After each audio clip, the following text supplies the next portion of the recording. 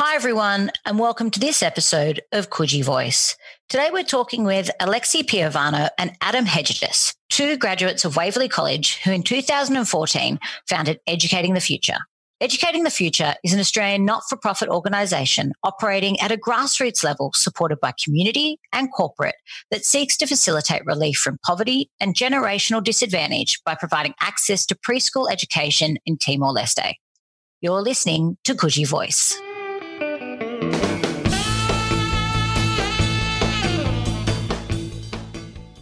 Our vision is to have educated 1,000 children in Timor-Leste, aged 3 to 6, that otherwise would not have had that opportunity.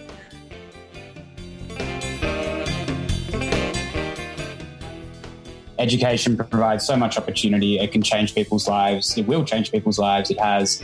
And that's what we really want to focus on.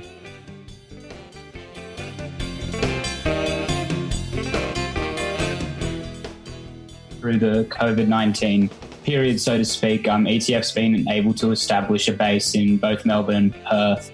And that's something that's almost exclusively come out of online workshops and online team meetings.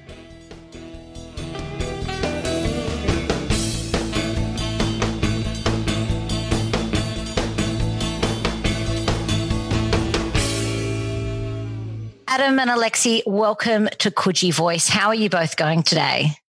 Really well. Yeah, thank you for asking. We're doing excellent. Yeah, and I hear that we're doing this recording. You are down at the snow, is that correct? Yep, we're down in Jindabyne at the moment, soaking up the Perisher snow. That's right. Other than the beach would be here. So, well, the wonders of technology. Now, before we get into talking about educating the future, you're both graduates of the College of Knowledge, which is just up the road from where I live. What do you guys like most about the eastern suburbs? So I like running a lot, and the coastal track that we've got, kind of Coogee, Bondi, all those beaches, that coastal track's something that's always been in my heart. And I think that's probably one of my favourite parts of the East. Just seeing all the smiling faces and everyone just out there. It's always like a consistent vibe, and I really enjoy that. It's a nice little pocket of home.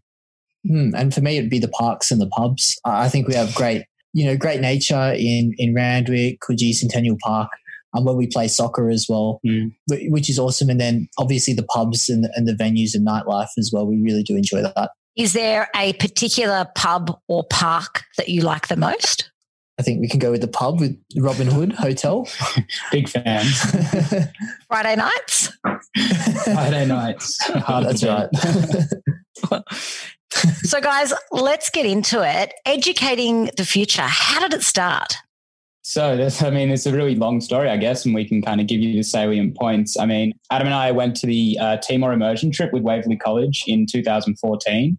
And that's kind of when we got a glimpse for the kind of disparity in educational standards that exist in the world. And it kind of set us on this path to want to do something about that. And the following year. Yeah, so we decided to do something about this and raise some money and make a statement to our community. And this idea was inspired by a young boy chasing our car barefoot as we walked into a rural area of Timor. And we thought, why don't we do something that makes a statement to our community? So we decided to walk 21 days from Bondi Beach in our homes to Byron Bay at the age of 17 after our HSC exams at Waverley. And that really did kick us off onto what was going to become Educating the Future. Yeah, so we managed to get like a massive, massive following of people, and we were on the news, which was great. People were stopping us on the side of the road saying, "Oh, we saw you on the news," and donating just then and there on the spot. And that kind of momentum that we built from that entire trek, that kind of fed into the foundation of Educating the Future in April of 2016. That's right. So after that, in 2016, we raised $20,000. We'd had sore feet, and it was a journey of a lifetime. And then our local community, our family, our friends were encouraging us to set up a charity. And as young 18-year-olds, we had no experience in management or leadership or organizations or charities, let alone education. So we decided to get some experts on it and start Educating the Future. So what does Educating the Future hope to achieve? Yeah, well, I think our vision, in short, in 5 years' time, our vision is to have educated 1,000 children in Timor-Leste, aged 3 to 6, that otherwise would not have had that opportunity. We plan to build 10 preschools. We already have 3 at this point. And that's our main goal, is to provide education to those that need it most in Timor, particularly the rural and regional areas. We do work alongside the Ministry of Education, the Timorese government. So they've got a goal for greater education that they want to focus on to rebuild their entire country. And ETF, Educating the Future, can really slide in and help them achieve that goal. And that's kind of where the value of our work comes from, is that we can provide access to quality education, and then the government provides the curriculum and all that stuff. So it really works in collaboration with the local systems to create a big picture. So can you tell us a little bit about the process? How have you gone from two young guys who've walked to Byron to now having built 3 schools with another 7 in the pipeline? Well, it's been a 4.5-year journey so far. I can say we've learned so much along the way. It truly has changed our lives. So we started by setting up the charity legally. We looked at the paperwork online. Then we realized the most important part was the people, our supporters, the people, our volunteers, our board of directors, our committees. So we started to assemble a team full of students from Waverley, a team full of students from Emmanuel, from St. Clair's, St. Catherine's. And we all came together as young 18, 19, 20-year-olds under the vision of educating the future. We slowly started to do some fundraisers in our community, which I know you attended, Marjorie, at Kambala. And those events have been great to engage our community. Over 250 guests attend each year, and that gives us the capital to then build the preschools. Mm. So it always started with like a grassroots frame of thinking. So we were doing Bunnings barbecues and we were doing sausage sizzles down at North Bondi there. We always had this great goal that we wanted to produce all these preschools in Timor-Leste, but we knew that we wanted to engage the local community as well. And so we started out kind of small in that regard, and then we slowly built up to bigger events and got more people involved. And from the momentum of those events, more people heard about us, and then the team grew. And as such, it just kept growing like that, kind of a snowball effect, so to speak. So why is investing in education so important? It's a great question. And Timor, their median age, we'll give a bit of context about Timor and why education is important there. So Timor's median age is 19, so a bit younger than us too, actually. 40% of the population is under the age of 12. So their future really is their youth. And we believe that $1 invested in education, including preschool and primary education, will pay dividends over the lifetime of a person, their community, and their country. We can look at it in technical terms: the social function, the mobility, the physical education, the safety elements that the children learn at the school is very important to them and their families as well, because they will be relying on them in the future. Yeah, and I guess education at the end of the day, when it's pared down to the bare essentials, like education is that tool. It really does kind of make the difference for everyone's lives. And Adam and I were fortunate enough to receive such a great education at Waverley College. Adam and I didn't really want to perceive education as this privilege that only a few are allowed. It was, the United Nations deems it a right, and that's what we wanted to work towards doing, because education provides so much opportunity. It can change people's lives. It will change people's lives. It has. And that's what we really want to focus on. Do you have any particular thoughts about the importance of investing in education directly in developing countries? Definitely. Well, for example, in Australia, our neighbours, the second closest country to Australia is Timor-Leste.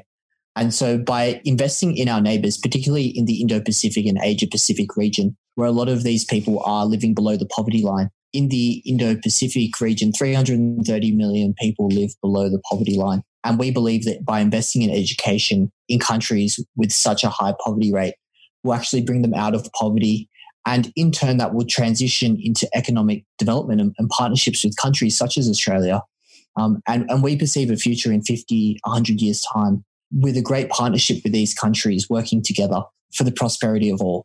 And we think that's why it's important to invest, particularly in the global south. Yeah, and just adding to that, I guess, as well, like in terms of in the developed world, education is a constant. Like in the developed world, in Australia is a good example.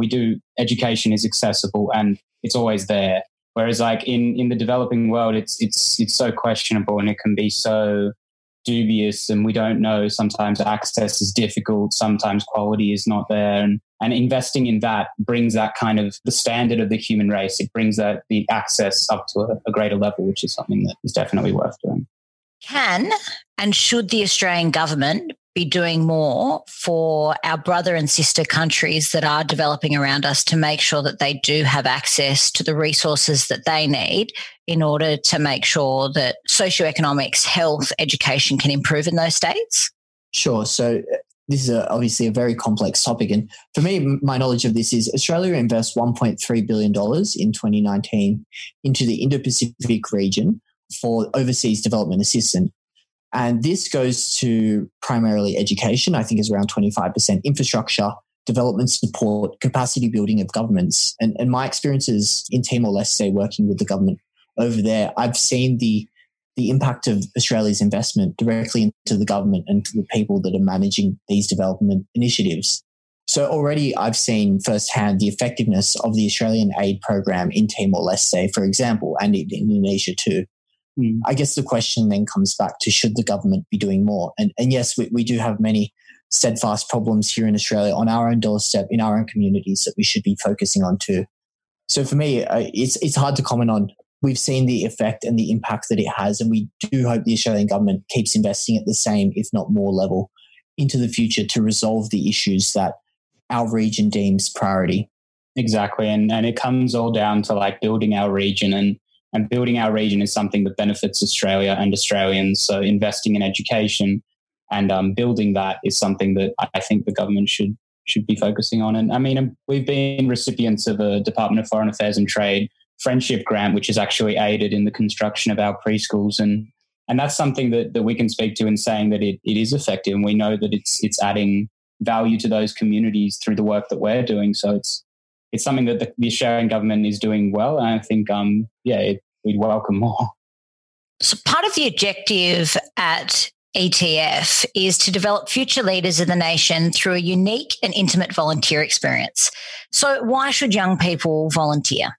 Well, there are so many reasons I think that the young people should be getting involved in these kind of topics. And I guess having come from the eastern suburbs, having come from Australian backgrounds, there's a lot of reason to give back. And I think you learn that through the immersion programs like what we went on, that it clicks at some point that we can give back. And there's also professional development opportunities that ETF provides are probably second to none. I mean, it's amazing how many people have come through our ranks and have really developed their confidence, developed their professional skills and their work experience. And it's something that through doing something good for the broader Timorese communities, they're also benefiting their own professional development, which is something that ETF prides itself on. That's right. And an ETF, Educating the Future, provides essentially a program for people leaving high school that want to do good. They have good intentions, and often many students do, but we don't have the tools or the skill set to put those intentions into effective use.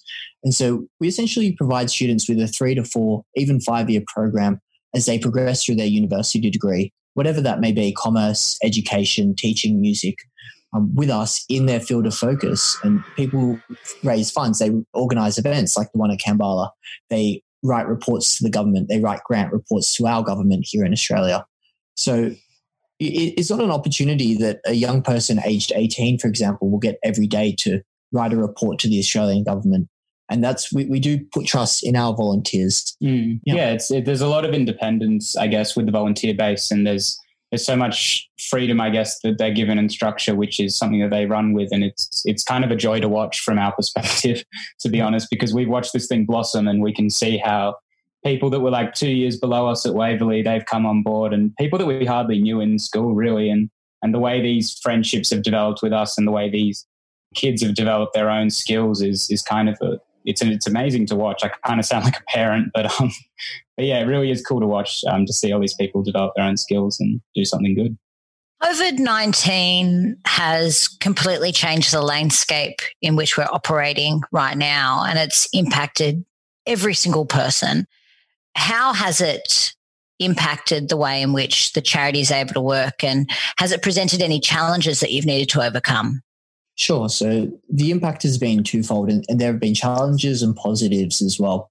So in Australia, being young students, most of us, we're digital natives, so it was easy to switch to online meetings instead of meeting face-to-face. So that was all quite straightforward for us. The main thing for us to focus on, the main challenge was working in Timor-Leste. The information flow in Timor-Leste to regional communities was challenged. The language barrier between us. Our responsibility with using finances in a fiduciary manner, a responsible manner to the people that gave it to us as well, is what we need to consider. But we also need to consider the perspective of the Timorese government. So that did put on hold our current projects by 2 months because we didn't want to compromise the safety of the people working in the communities. They were not able to travel to the capital, Dili, in Timor-Leste to collect the funds and collect materials needed. So we did put the safety of our communities, like many organizations have, first and foremost, which has taken a backseat to the progress of our construction. But we're happy we've done it. We've learned, we've utilized opportunities such as working online now to our benefit as well. And that benefit's really gone a particularly long way. I mean, through the COVID-19 period, so to speak, ETF's been able to establish a base in both Melbourne and Perth. And that's something that's almost exclusively come out of online workshops and online team meetings because it just makes it so much more accessible. So it was kind of the silver lining to having put our projects on hold in Timor was that we managed to get an expansion into further Australian jurisdictions, which has always been a goal for ETF. So it's kind of, this obscure silver lining that's come out of this global pandemic is that we've been able to expand. So guys, what's next for educating the future? I think, put simply, more schools. That's something that's been part of our strategic vision for the next 3 years is to build 10 preschools, and that's something that we're really going to be focusing on in the immediate future. There's 7 to go. We've got 3 down, and feeling good. Yeah, and to do that, we want to raise more money. We need more people. We need more volunteers on our team. We want to go to Timor. We want to visit Timor more times. So there's a lot of things that will come around that. As well as that, we are applying for accreditation with a peak body called Australian Council for International Development, which we hope to progress by the end of this year. And that'll give us the stamp as a legitimate international development organisation that runs effective programs in a transparent manner. And that would be one of our greatest achievements so far as well. And I think as well with the earlier this year, actually in the beginning of the COVID crisis, I guess, we managed to get deductible gift receipt status. So that's something that gives us tax deductibility on donations. So that's something that we'll be really trying to utilize now and kind of remodeling our fundraising strategy in order to kind of approach more money and get more things done. So are there any upcoming fundraising events that people should be made aware of? We do hope to actually launch a new Strava campaign online in August. So that should be a unique opportunity for people around Sydney and in our eastern suburbs community to contribute and run, walk around, as well as win some prizes. That's one. And then hopefully at the end of the year or start of next year, depending on how COVID-19 is going, to raise some events or to hold some events rather. We also hope to hold our second Touch Footy Day, which attracted over 500 people at the East Leagues Club. So that'll be one of our hallmark events as well. Now, guys, before I let you go, there are 3 tough questions that we ask every single person who comes onto Coogee Voice. You have to tell us what's the best beach in the eastern suburbs, where can you get the best coffee, and where would you get the best burgers from? Okay, I'll kick us off. I think the best beach is Tamarama. Yeah, it's just got everything, really. It's hard to argue with. The best coffee I've had personally comes from a place called Italian Bar on Oxford Street, kind of near the Queen Street part there. He's actually, the guy's my neighbour and he makes great coffee and he's a great guy. So I love that. And burgers, I'd have to go with Out of the Blue down in Clovelly. Those chicken burgers are to die for. Yeah, I'd agree with Alexi on Out of the Blue. We've stood in that line for ages. Never complain. For me, Maruba Beach, that's my home. That's where I surf. I love that beach. And the best coffee is where I live in South Coogee, the Lion and Buffalo. Wonderful. Now, guys, if people want to learn more about educating the future, find out about upcoming events, where should they head to?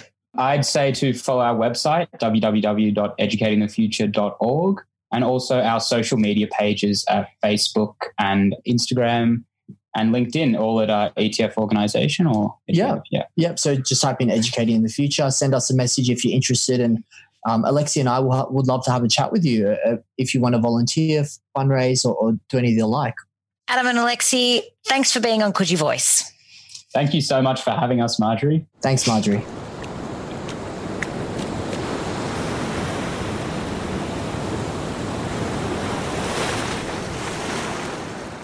Wow, aren't these 2 impressive young men? Now, if you'd like to volunteer or find out more about Educating the Future, head to educatingthefuture.org or check them out on Instagram at Educating the Future. Thanks for listening to Coogee Voice.